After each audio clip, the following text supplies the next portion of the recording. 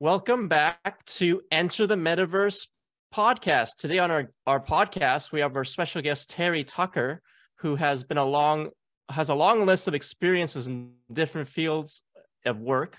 Some examples include hospital administrator, an experienced police officer as a SWAT team hostage negotiator, and Terry is also a cancer survivor. Terry's goal is to teach people how to achieve the uncommon, extraordinary life while everyone else is just seeming to getting by. So thank you, Terry, so much for being on our podcast today. Well, thanks for having me on, Sean. I'm looking forward to talking with you. Yeah, I'm excited because you have a lot of different areas of fields of experience, and just tell us a little bit of backstory about yourself. Sure. I grew up on the south side of Chicago here in the United States. I am the oldest of three boys. You can't tell this from looking at me or from my voice, but I'm 6'8" tall, and I played college basketball at the Citadel in Charleston, South Carolina. I was actually the first person in my family to graduate from college. And I remember when I did graduate, I moved home and I'm really going to date myself now. This was long before the internet was available, but I moved home to find a job. And, I was all set to make my mark on the world with my newly obtained business administration degree. And I look back now and realize how little I knew about business just because I had a degree. Fortunately, I was able to find that first job in the corporate headquarters of Wendy's International, the hamburger chain, in their marketing department. Unfortunately, I ended up living with my parents for the next 3.5 years as I helped my mother care for my father and my grandmother, who were both dying of different forms of cancer. Professionally, as I said, started out at Wendy's, then I moved to hospital administration, and then I made a major pivot in my life and became a police officer. And you mentioned that I was on the SWAT team as a hostage negotiator. After I got out of law enforcement, started my own school security consulting business, coached girls high school basketball, became an author in 2020. But for the last 10 years, I've been dealing with this very rare form of cancer, this rare form of melanoma. And then I guess just finally, my wife and I have been married for 30 years. We have one child, a daughter, who's a graduate of the United States Air Force Academy and is an officer in the new branch of the military here in the United States, the Space Force. The Space Force. Oh, I have a lot of questions about that. You said are you still dealing with the cancer?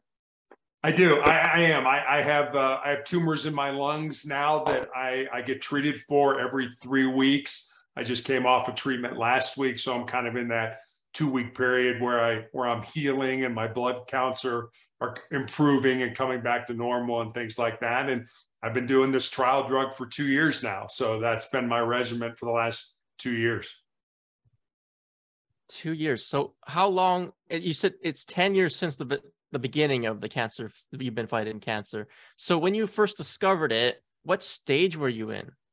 I was in actually stage 3B. I had a callus that broke open on the bottom of my foot, right below my third toe. And at the time, I was coaching basketball, and so I didn't think much of it because as a coach, you're on your feet a lot. But after a few weeks of it not healing, I made an appointment and went to see a podiatrist, a foot doctor friend of mine. And he took an x-ray and he said, "Terry, I think you have a little cyst in there and I can cut it out." And he did. And he showed it to me. It was just a little gelatin sac with some white fat in it, no dark spots, no blood, nothing that gave either one of us concern. But fortunately or unfortunately, he sent it off to pathology to have it looked at. And then 2 weeks later, I received a call from him. And as I mentioned, he was a friend of mine. And the more difficulty he was having explaining to me what was going on, the more frightened I was becoming, until finally he just laid it out for me. He said, "Terry, I've been a doctor for 25 years. I have never seen this form of cancer. You have a rare form of melanoma, which most people think of as a skin disease that's usually attributed to too much exposure to the sun. But this is a rare form that appears on the bottom of the feet or the palms of the hands." And he recommended I go to MD Anderson Cancer Center in Houston, Texas, to be treated, which I did. And they were able to tell me that it was stage 3B because I had one lymph node in my groin that had a microscopic amount of the tumor in it. So been dealing with that, like I said, since 2012. 2012. Now, that has any of the cancer gone away, or is it like different? There's different forms now. There's not different forms. It's still melanoma. So initially, I had the tumor removed on the bottom of my foot, and I had all the lymph nodes in my groin removed. And then I was put on a 5-year regimen of a drug, really to kind of keep the disease from coming back. Melanoma 10 years ago was pretty much a death sentence. They didn't have a whole lot of therapies or drugs to take care of it. So they put me on a drug called interferon that I took a weekly injection of. The side effects of the interferon were that it gave me severe flu-like symptoms for 2 to 3 days every week after each injection. So imagine having the flu every week for 5 years. And that was not a cure. That was, as my oncologist used to say, we're trying to kick the can down the road. After 5 years of that therapy, it became so toxic to my body that I ended up in the intensive care unit with a fever of 108 degrees, which is usually not compatible with being alive. Fortunately, they were able to save my life. So I had to stop the interferon, and almost immediately the cancer came back in the exact same spot on my foot where it had presented 5 years earlier. That necessitated in 2018 the amputation of my left foot. Cancer worked its way up my leg and my shin in 2019, 2 more surgeries. And then in 2020, an undiagnosed tumor kind of in my ankle area grew large enough that it fractured my tibia, my shin bone. And my only recourse right in the middle of the COVID pandemic was to have my left leg amputated above the knee. And that's when I found out I also had the tumors in my lungs, which I'm being treated for. Man, you've been through a lot, Terry, and I my sympathy goes to you because I thought I had it bad.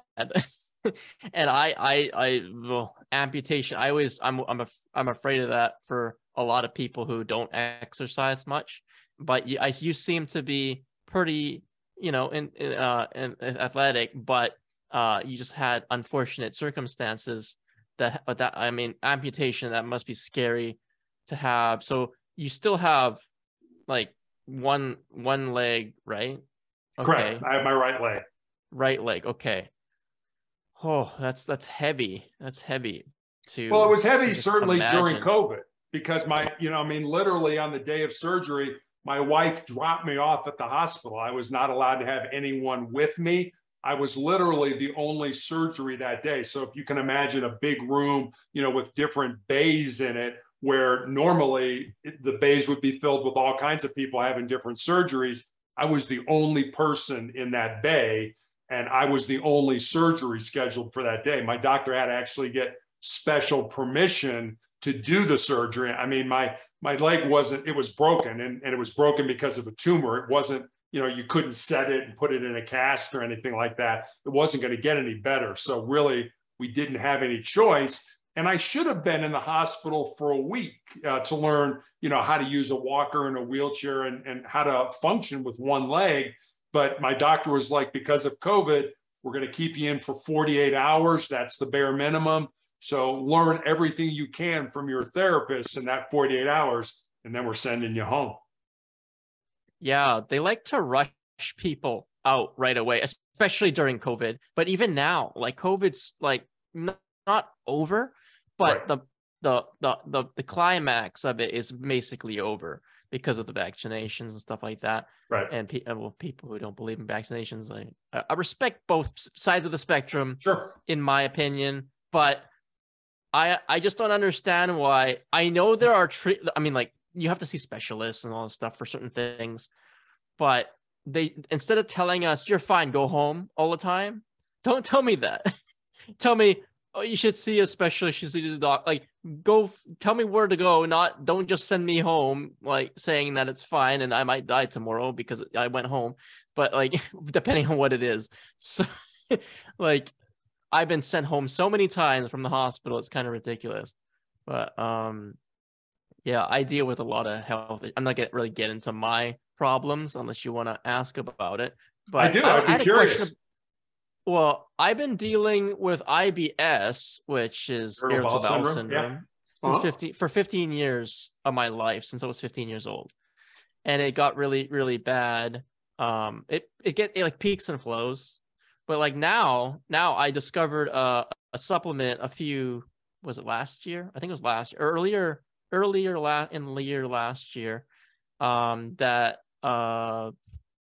basically helped like 90% of my symptoms.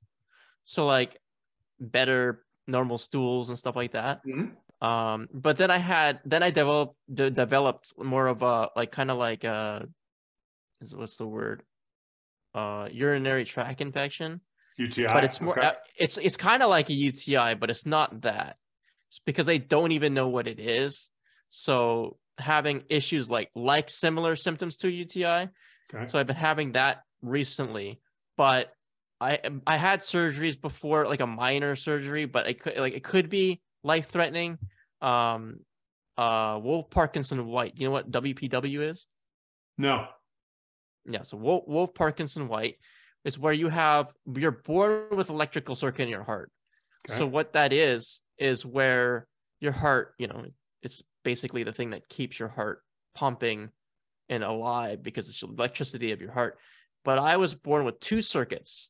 So my resting heart rate should normally be anywhere from 60 to 80. Normally, that's what they say. But mine was more like 80 to 100, maybe over resting. And when I'm active, every time I went to a gym and they would do like a heart rate monitor, like, what's wrong with this monitor? Give me a monitor, put it on him, and then I'd be like barely working out, just on the cardio, on the treadmill or something, and it'd be like 140, 150. But that should be when you're really pushing your limits. And I'm just starting to work out and I'm already that high. So they had to do an ablation on my heart, which is where they go through my groin and my leg, and they go through a vein and they zap the circuit. Mm-hmm. So they did that, and of course I'm still alive, so I'm still here. But it's not like it's that painful, or I don't remember anything. I think they didn't put me under sedation, they said, but I think I was sedated. I don't know. I passed out. So, kind of conscious sedation, so to speak. Yeah, I think so. And then I woke up the next morning and I'm like, not the next morning. I was still there. I think I woke up a couple hours later and I'm like, oh, they're like, oh, you can go home now. So that was one of my procedures. I had 2 colonoscopies done. I think that's a piece of cake to me. Yeah, that's not an issue. I think people are scared of certain things, but when they get it done, then they're like, oh, that wasn't so bad. Yeah, so with colonoscopies, it's more the prep than it is the procedure, Yeah. Kind of having to clean yourself out. Yeah, I don't remember it being as bad as the second time. Like the first time, I don't remember it. But the second time, I'm like, this is like torture. Yeah. just the prep. But yeah, that was different. I have a question about your injections that you're doing. Now, is it a similar treatment to chemo? No. So I was on chemo after I had my leg amputated. The chemo was kind of a bridge to getting on this trial. It's a trial drug, which means it's not approved here in the United States to be given for any kind of cancer. And what it does is, the way cancer proliferates in the body is it secretes a protein, an enzyme that hides it from your immune system. And what this drug does, excuse me, is basically unmasks the cancer from my immune system. It takes that protein away. Whereas chemotherapy actually goes in and kills the tumor, kills the cell. The problem with chemo is that it's sort of the shotgun approach, where it kills all fast-growing cells, which are your hair, your intestines, your stomach, and things like that. And that's why you get, you're thrown up. That's why you lose your hair and things like that. This doesn't do any of that. It basically just unmasks the cancer from my immune system and allows my immune system to say, oh, wait a minute, that's just like a virus or an infection, and we need to go deal with it. It has shrunk the tumors in my lungs, but they are still there. So my doctor describes it as I'm in a stable situation. The tumors are not getting any bigger and they're not going anywhere, but they're also not going away. So I'm kind of in that stable area. For me, the drug is very, it makes me throw up. I shake. It's called a rigor or rigors. I have a fever, I have a headache and things like that. So I do that every day for a week, and then I get 2 weeks off, and then I do it again and I do it again. And I started with 2 other people on this trial. Unfortunately, they both passed away from their disease last year. So I'm kind of the last man standing right now. That's a lot to take in here, because first, it's an experimental drug, so you don't really know what the side effects are going to be. And you're the only one of 3 that survived. That's, I mean, it's not funny, but it's kind of you're really lucky to be surviving. I'm just trying to figure out, is it better? Is it better than the other options available? Is there any other options available? Not really. As I said, melanoma, is kind of one of those diseases that, 10 years ago, there really wasn't a lot of options. There are a few more options now that are more immune therapy. There are some things that they're discussing right now. For example, one of the big concerns with the COVID vaccine was this mRNA technology. It's like, it's never been used before. It's never been used before in a vaccine. According to my oncologist, he's been using it for 10 years to do for example, take my cancer, take a piece of my tumor, sequence it genetically, develop a vaccine specifically for me that probably wouldn't work on you, but is for me, and then use that mRNA technology to inject that vaccine into my body. So he said all these people that are, saying this is new technology and we don't know what it's going to do to you. He's like, we've been using it for 10 years and nobody's grown a third eye or become sterile or any of the other kind of things that people worry about. So part of it is making sure you have the information, the accurate information to make decisions. And I'm just like you. It's like, if you don't want to take it, I get it. That's fine with me. But, for the people that do want to take it, don't get upset with them. I mean, I think we all have to make our own medical decisions. It's just like when they wanted to put me on chemotherapy after I had my leg amputated. I said to my doctor, is it going to save my life? And he was like, probably not, but it might buy you some more time. And I was 8 years into this cancer journey. And I kind of looked at him like, well, I don't think I want to do that. If the outcome is going to be the same, if I'm going to die, why do I want to go through, losing my hair and being sick and tired and throwing up and all that kind of stuff for the rest of whatever life I have? I would just rather not do that and stay as healthy as I could if the outcome was going to be the same. So we have to make our own decisions based on our situations in life. Yeah, I believe this is kind of my philosophy. Is like everybody's on their own life path, and we have our own journey, and we have our own things we have to discover ourselves. And sometimes people get pushed in different directions, and you have to make a choice. And it doesn't mean that's the only crossroad you're going to be at. There's always there's a billion crossroads in life. Every decision leads to another decision, and it just comes to like you have to ponder when it comes to that crossroad. You have to really think, meditate on what your decision is going to be. You have to educate yourself on which path do I want to take. In the end, you'll probably end up in the same place, but it might not be as pleasant if you didn't actually think about what you're going to do. So that's my philosophy. And I think you're right. I wanted to ask. Go ahead.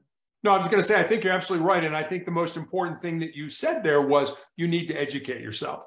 People need to get the information and all the information that they possibly can. And then, as you say, we need to make a decision based on where we are in life and what we want to do. But I see a lot of people, and I'm much older than you. I've seen a lot of people that sort of just turn their life over to a doctor. And it's like, you manage me, you handle the situation. And I've never been like that. I've always wanted to read and educate myself. Like, what about this? I'm always asking my doctor about things I read about. Is this an option? Is that an option? And things like that. So I like to be involved. I want my life to be shaped by the decisions that I made, not the decisions that I didn't make or the ones that others made for me.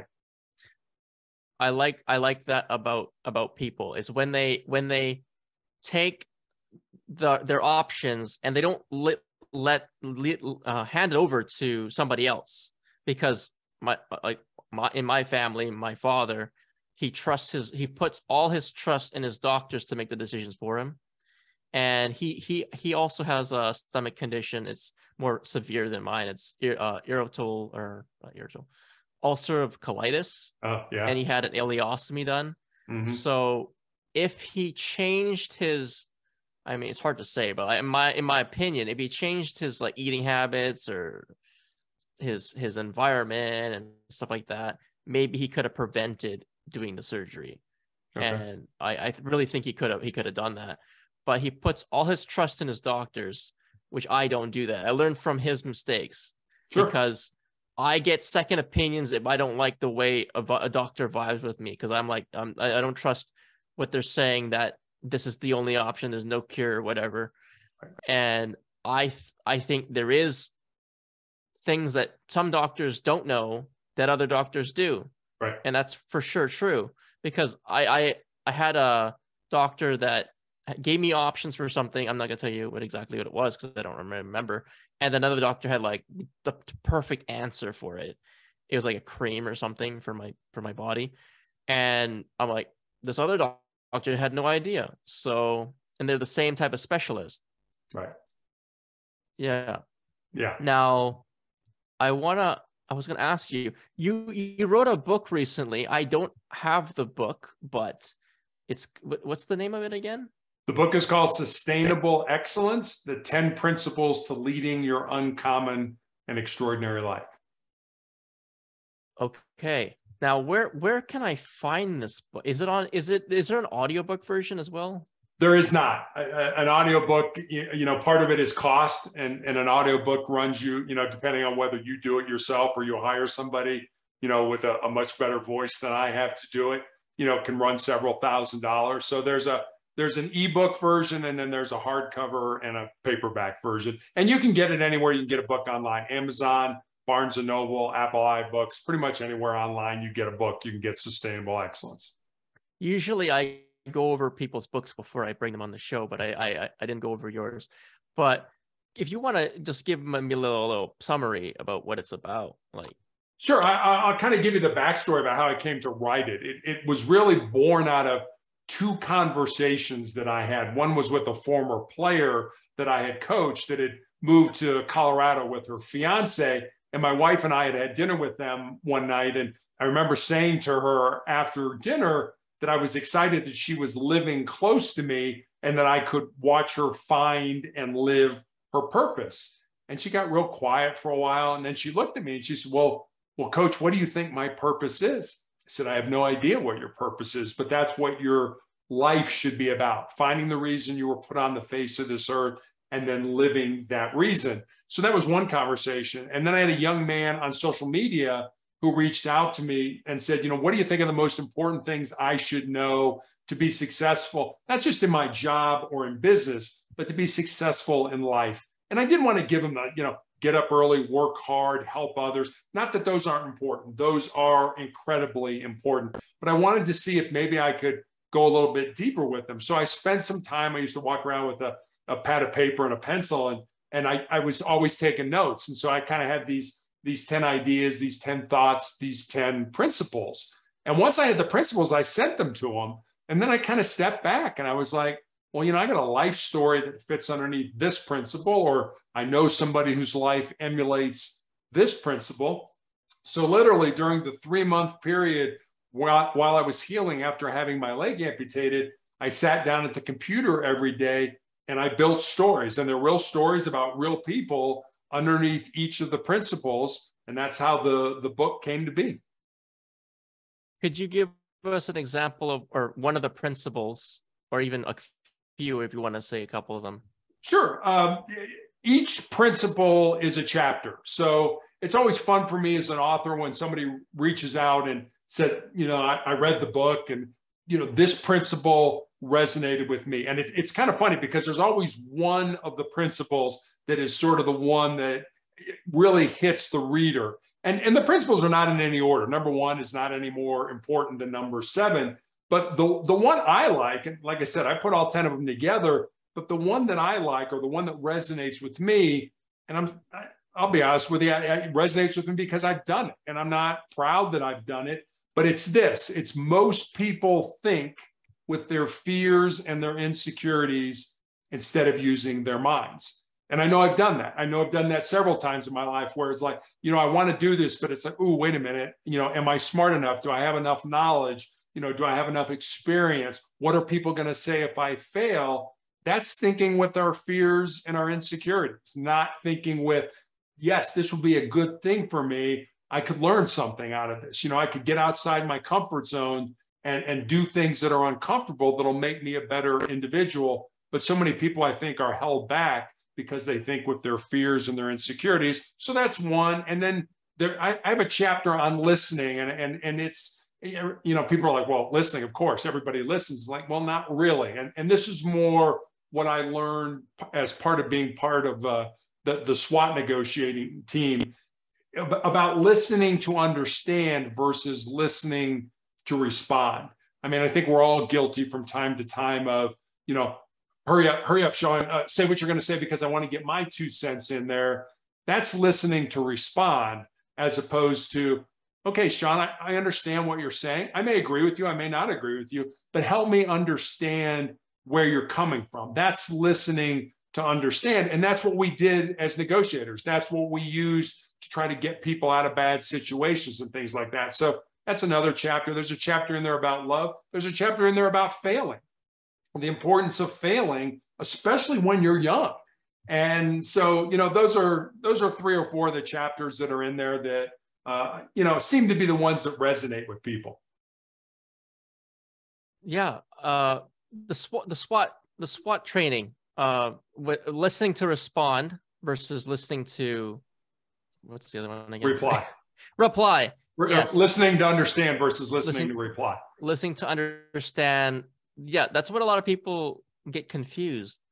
And even myself, because I would always try to find an answer to people's problems instead of just listening to dive deeper into like what's causing their issue. Really, not like they're not really looking for the answer to their question. They're looking for an answer to the root cause of their question, if that makes sense. They are. And sometimes people aren't just looking for an answer. They're looking for you just to listen, and I think a lot of times, at least in my life, if I can sort of talk it out, I can come to my own conclusion. I can come to my own answer, but I need somebody to sort of bounce that off of, here, I'm not looking for you to give me a response. I'm not looking for you to, give me the answer. I'll figure out the answer, but I need to kind of talk this out. Yes. Now, have you had situations where it's like gotten really bad, and then like I you don't have to give me exactly the example, but like did you like end up having like some type of miracle situation where you turn that whole situation around?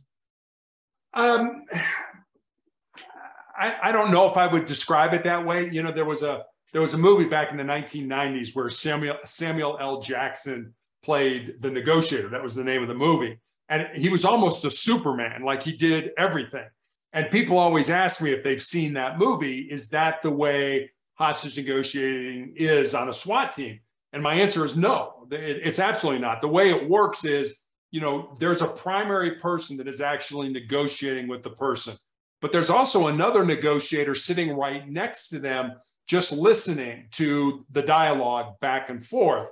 And then there's also another group of negotiators that's out doing what I call working the crowd, trying to get information. Why are we here? How did this start? What do we need to avoid saying? So as the primary, you may get a note that says, don't talk about his mother, because this all started because he had an argument with his mother.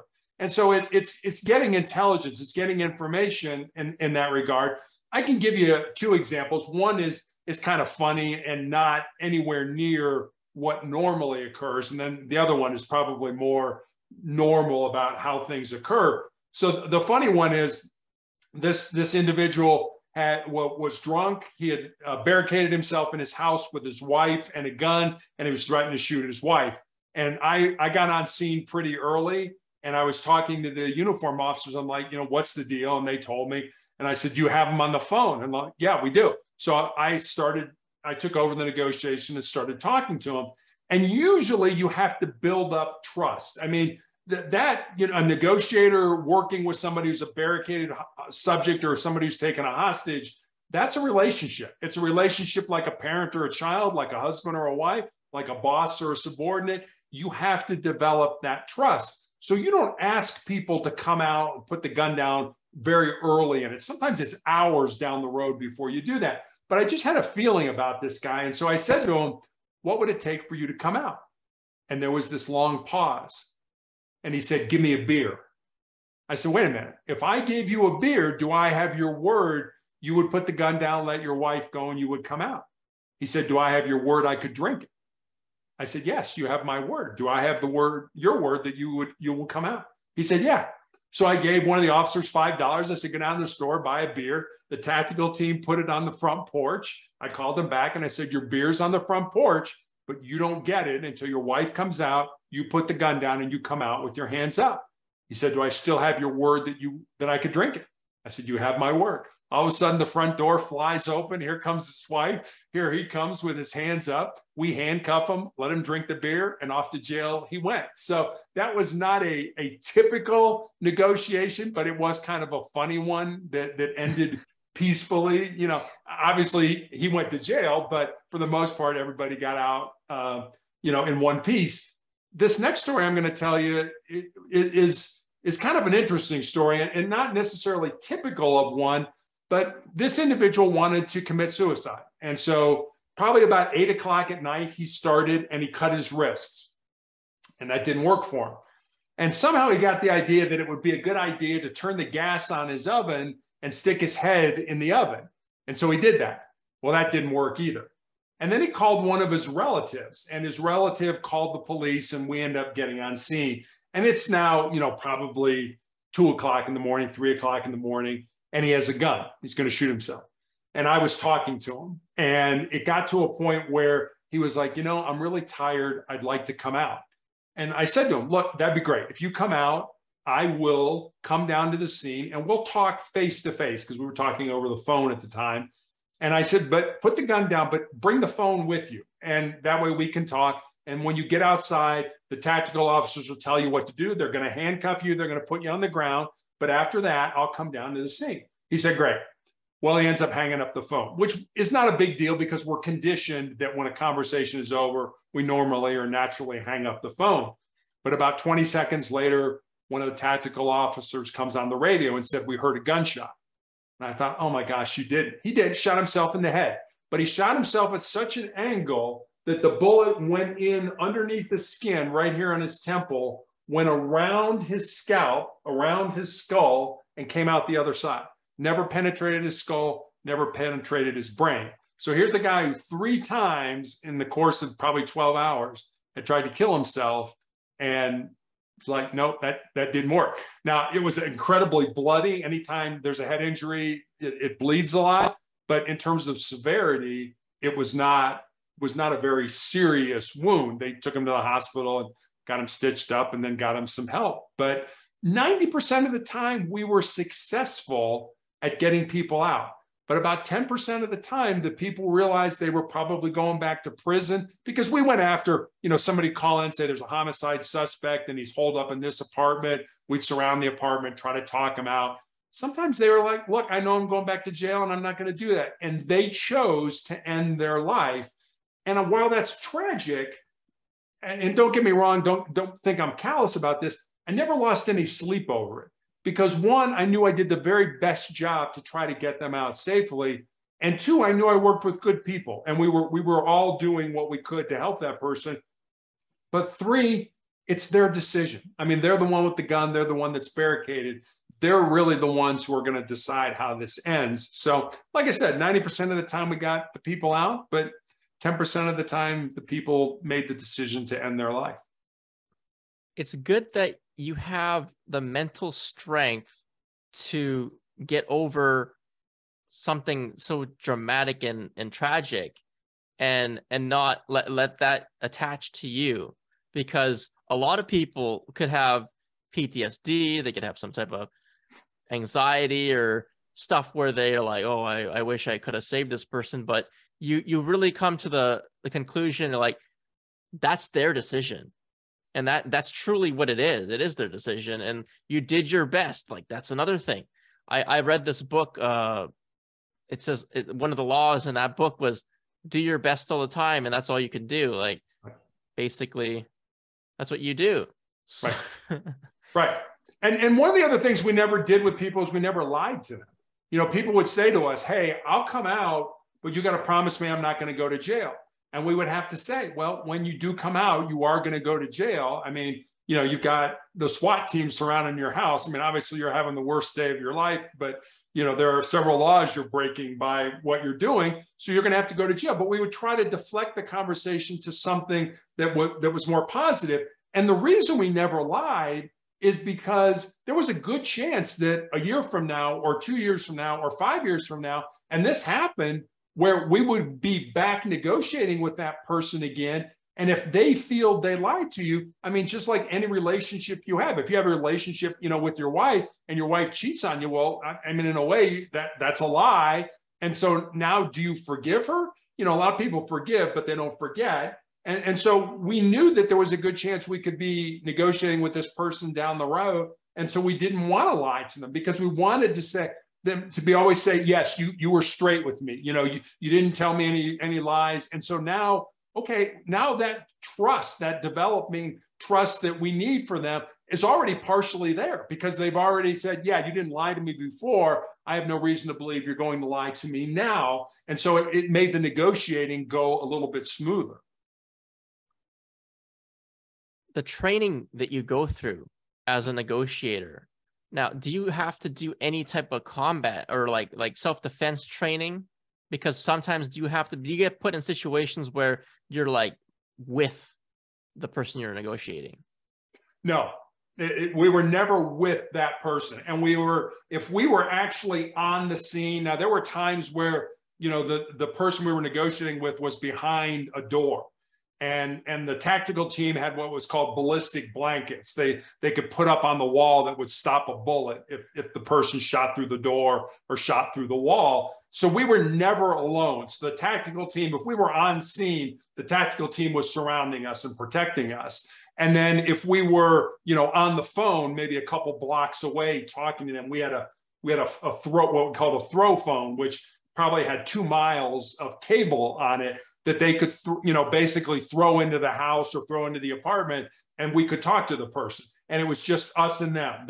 You couldn't call out on it. You couldn't do anything like that. And again, this was a number of years ago when I was negotiating. A lot of people had landlines in their home. And part of what we would do before we started negotiating was to take that landline down. We would call the phone company. You know, we had a relationship with them.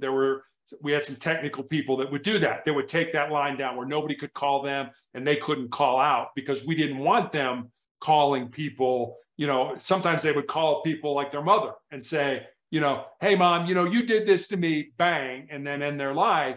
And so we didn't want that to happen. So we wanted them just to be dealing with us. So the training was really the same kind of training it was to get on to the tactical team. We had to run. We had to do so many push-ups. We had to do all this kind of stuff. We had to meet with the psychologist, the police psychologist. We had to take tests. You know, our bosses, our former bosses were talked to. Does this person have the temperament to do this job? And then the team decided. It's like, yeah, I don't like that guy. I don't want him on the team. Okay, if one person said that, you were not on the team. You would not get on. And so I went through that whole process and was eventually chosen to be part of that. And we worked with a psychologist who, you know, we would do different scenarios. That was our training. We would do scenarios and then we would debrief. And the psychologist would be like, Like you said, did you think about this? Did this person maybe have PTSD? Did this person have schizophrenia and they were off their medication? Was it, there was a lot of sort of on the job training, on the job learning. And we trained every single month for an entire day where we would go through different scenarios and things like that. And then over time, they didn't just throw you in the seat and say, now you're negotiating. You kind of worked your way up to be the person that was actually talking to the person on the other end. When it comes to negotiations, you say there's only one negotiator at a time. So do they like, there's got to be more than one of you available.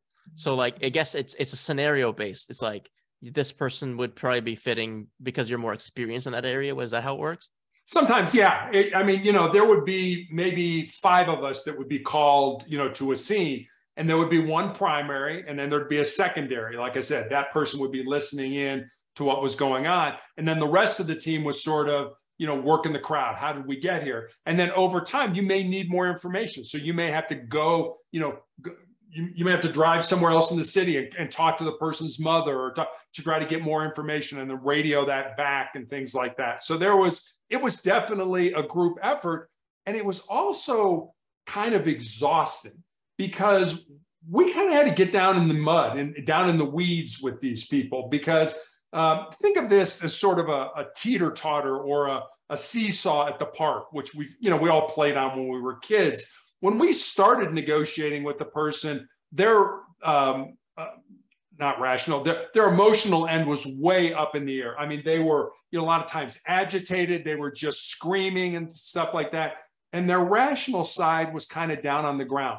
So over the course of the negotiations, we would ask open-ended questions. Why are we here? Why was not a question we asked a lot because why can sort of sound accusatory. Well, why are you here? Why are we in this situation? We use more like how or what questions. And using how or what questions was also helping the person to help us get them out. So we're helping them to develop the solution of them coming out with us. And then over time, you would get that teeter-totter to where it was sort of equilibrium. And then eventually you'd get it to where their rational end was up in the air and the emotional end was down on the ground, because we all make better decisions using our rational brain as opposed to our emotional brain. But somebody might say to you, I'm pissed off as hell with my mother. And now if you came back and we would parrot that back to them, it's like, so you're incredibly upset with your mother. Now, if we said that, yeah, we matched that emotion with what they said. But if we said something like, you seem like you're a little upset. Oh, we totally missed that. We totally missed it. They're more than a little upset. They are pissed as heck with their mother. So we had to basically mirror that emotion with them. And that got kind of exhausting over, 3, 4, 5 hours that we're negotiating with the person. Yeah, that could go on for a long time. Negotiation. Like, sometimes does it last more? Like, if there's a group of people you're negotiating with, can it last like days or like usually? I guess like, is there like a max cap? I don't know how that works. Could it? Yes. Did it usually? No. We were on average, we were pretty good at what we did. We had trained with the FBI's hostage negotiation team. We trained with LAPD SWAT and things like that. So we were pretty good keeping on average 2 to 3 hours. Now, sometimes it could go 4, 5, 6 hours. And there were a lot of times where, you'd spend a couple hours over here talking about something, but the real problem was over here. And those 2 hours were basically spent getting that person to trust you. And the other thing, we never gave something without getting something. So somebody might say, I need a cigarette. Like, okay, we'll give you a cigarette. Give us a magazine out of your gun, or give it, so we were never going to give you something without getting something in return from you. So, and sometimes it could be, give me a cigarette, give me a bullet. It could be that simple, but usually it was something a little more like, give me a magazine out of your gun or something like that. That's very smart, because the negotiation of give and get, and that, like, it plays out really well. It does. Now, I was going to ask a question about your daughter if you wanted to talk about Space Force. I don't know how classified that is, but Very. yeah, I think it would be. But like, how do you? Is she at like in like is it like more like outer? Is she an outer space astronaut type of thing, or like more like just protecting the airspace? I guess the best way to describe what she does is she flies satellites. So all the satellites that are around the globe, for all kinds. I mean, there's a whole group in the Air Force that is dedicated to the whole GPS satellite array that's around the Earth. And that's all they do. They concentrate on those satellites, make sure they're functioning. If they're not, can they hand it off to another satellite while that one gets fixed and that kind of stuff. So that's one group. But she deals more with the military satellites. I don't know a lot of what she does because quite simply, she cannot tell me what she does. She has one of the highest security clearances in the military. And as a result, she doesn't tell us a lot, or she can't tell us a lot of what she does. Yeah, I kind of expected you couldn't really tell me too much about that, but it's I very can tell you if I knew. I just don't know, Yeah, so. yeah. It's very interesting because I didn't even know I would ever meet or know like somebody acquaintance to that type of work. Now, I kind of am. On my spare time, I do Twitch streaming. Mm-hmm. Now, I don't know if the SWAT is all up to date in every single state, but they had some issues before of false people calling and making threats. Now, not just related to Twitch, but like that type of scenario where you get like false threats. Swatting. Swatting, where people get swatted and they're like, then people could get killed from that because it's a false accusation.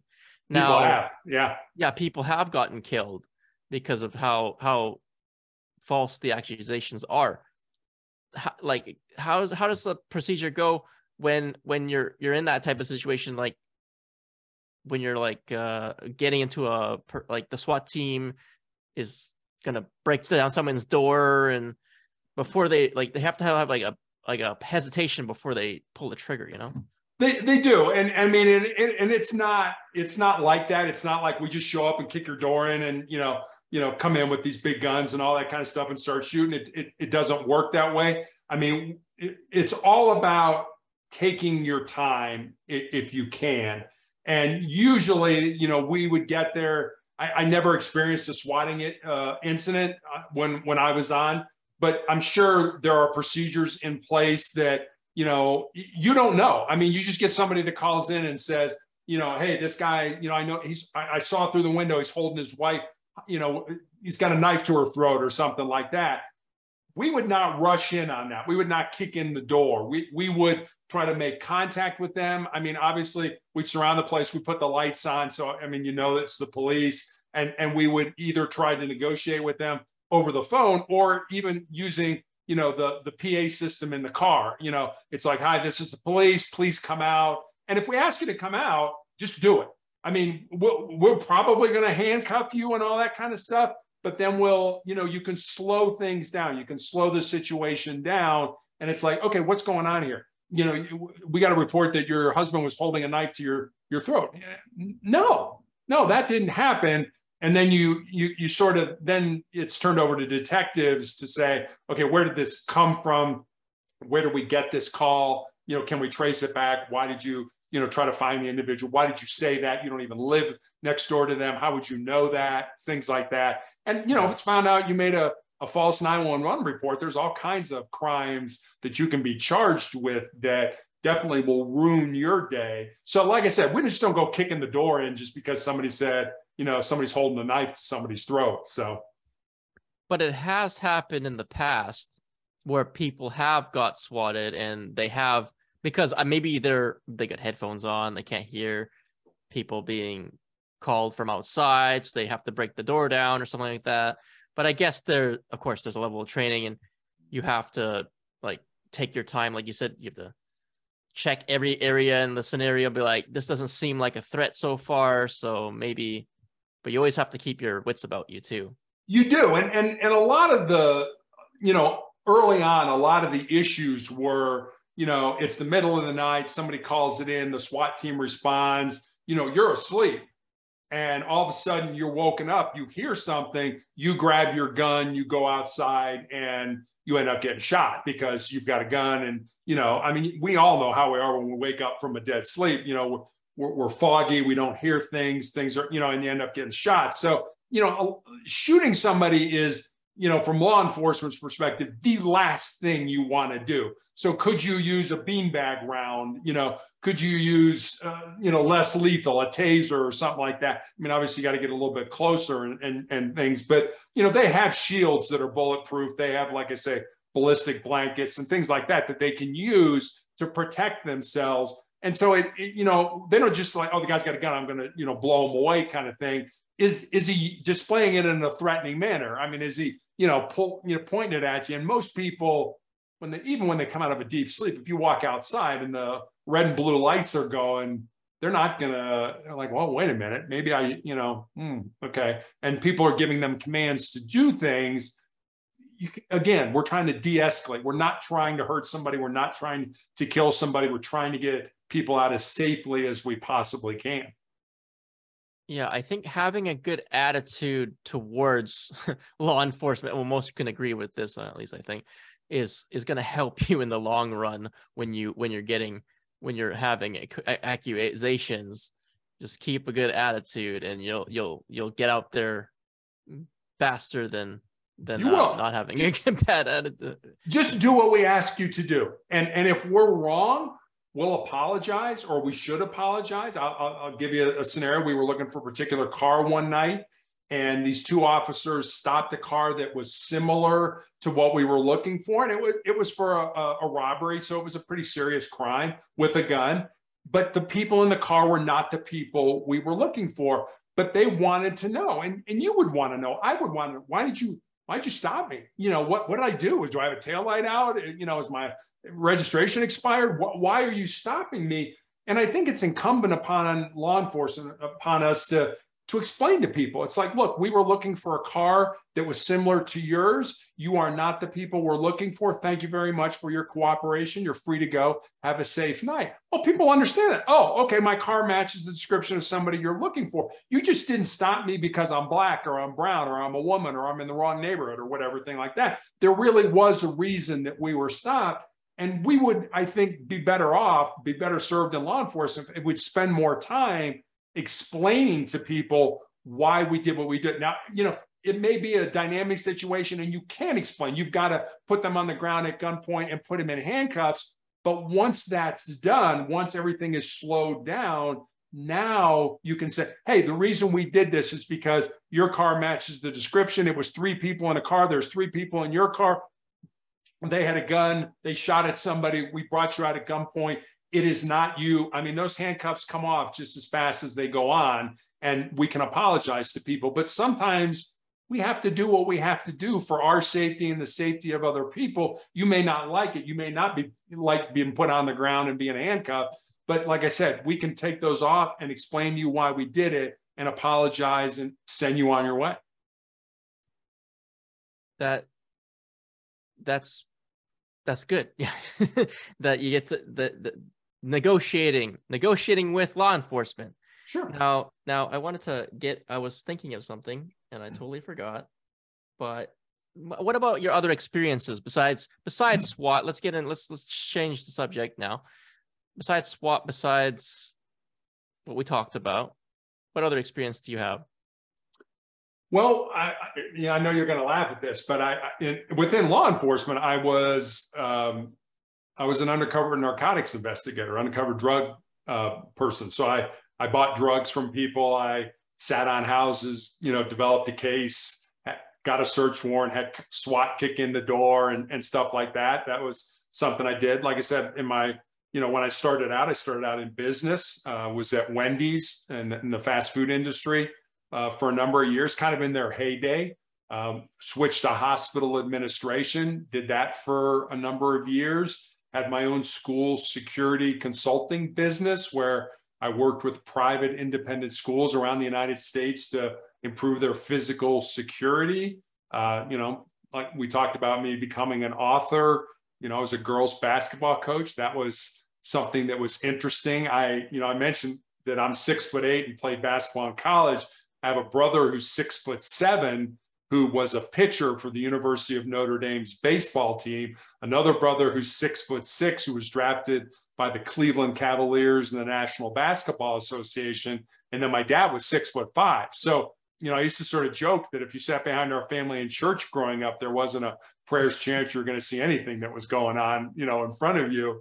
But our 5'8" mother was the boss. And, it's kind of funny, when I went to my high school in Chicago was an all-male, all-boys Catholic high school. When I went to college, it was an all-male environment. So I think it was kind of God's way of having a sense of humor that, when my wife and I had a child, it was a daughter. I remember, going to the doctor with my wife. He's like, "Do you want to know what the sex of the baby is?" Like, "Oh, absolutely." It's like, "Well, you should buy pink." And I was like, "No. Don't know anything about raising a girl. Please, keep it in there till it's done." I have no idea. But, like everything else, there's no manual that comes with raising a child. You do the best you can and hopefully give them the best life that you're capable of giving them. I am nowhere near ready to having a child. Can you guess how old I am? I look way younger than I am. I'll say you're in your 30s somewhere. Just 30. Just 30. Okay. Yes. So that was close. Good guess. That's close. You do look younger than 30 though. Yeah, I have that effect on I guess it's my genetics. But your genetics is pretty crazy. Everybody's over 6 foot, basically. Yeah. 6'8", 6'7", 6'6", 6'5". We were all within an inch of each other. I'm jealous. I wish I was that tall, and maybe it'd be easier to find a girlfriend or something like that. But I don't know. Hey, it's your personality. It's not your height. Yeah, well, that's what they say until like, "Oh, I thought you'd be taller." I'm still a nice guy. You should date me. Go out with me. See what this goes. Yeah, hopefully that works out. Now, coming to your books, you're an author. How many books have you written? Just one? It's the only book I've published. I wrote a book. I wrote a series of letters when I was a police officer to our daughter, just on the off chance that something would happen to me and I wouldn't be around, to watch her grow up. That we're just kind of, here's what my life was about. Here are the things that I believe in. Here are things that I want to pass on to you that, in that job, I buried too many cops, that I had worked with and that. And so, I did that, but it's about 400 pages of letters to her.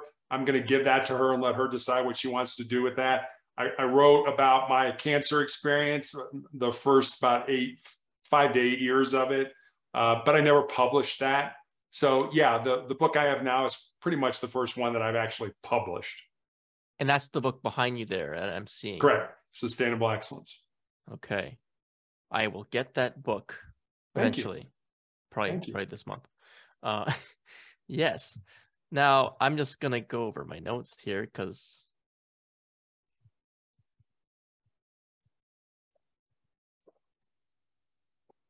embrace the long pauses. Hey, silence was something we use as negotiators. Yes, it's good. It's good. It is. Yeah, I think I covered basically all the questions I was going to ask. But is there anything else you want to talk about that I haven't talked about? No, I think I think we did a good job of covering a lot of ground in, a good amount of time. All right. Thank you so much, Terry Tucker, for being on this episode of Enter the Metaverse. If you want to stick around for a few minutes after this, where can people find you? Remind everybody where they can find your book or find you or any social media you have. Sure. So I have a blog. Every day I put up a thought for the day. And with that thought usually comes a question about maybe how you could apply the thought into your life. On Mondays, I put up the Monday morning motivational message. And all of that is at motivationalcheck.com. I also have recommendations for videos to watch, other books to read. You can leave me a message there. It also has all my links, all my social media links. So motivationalcheck.com will get you to me. All right. I will put that in the show notes as well. This will be available on Apple Podcasts, Spotify with video, Google Podcasts, mostly any podcast place you'll find it. Anchor is where my main podcast source. You can find us at the-meta-verse.com and also the_meta_verse on Instagram and Twitter. And yeah, I would ask you more questions, but I'm kind of overwhelmed with how much we talked about already. But thanks. I would like to have you on again eventually, possibly if you're welcome, if you read another book, even before that. So I would love to. It was a great time talking with you, Sean. I really appreciate it. Yeah, and also maybe next time you can have my co-host on, and he probably have a whole bunch of questions for you too. Sure. But yeah, I'm gonna end the recording, and thanks for listening.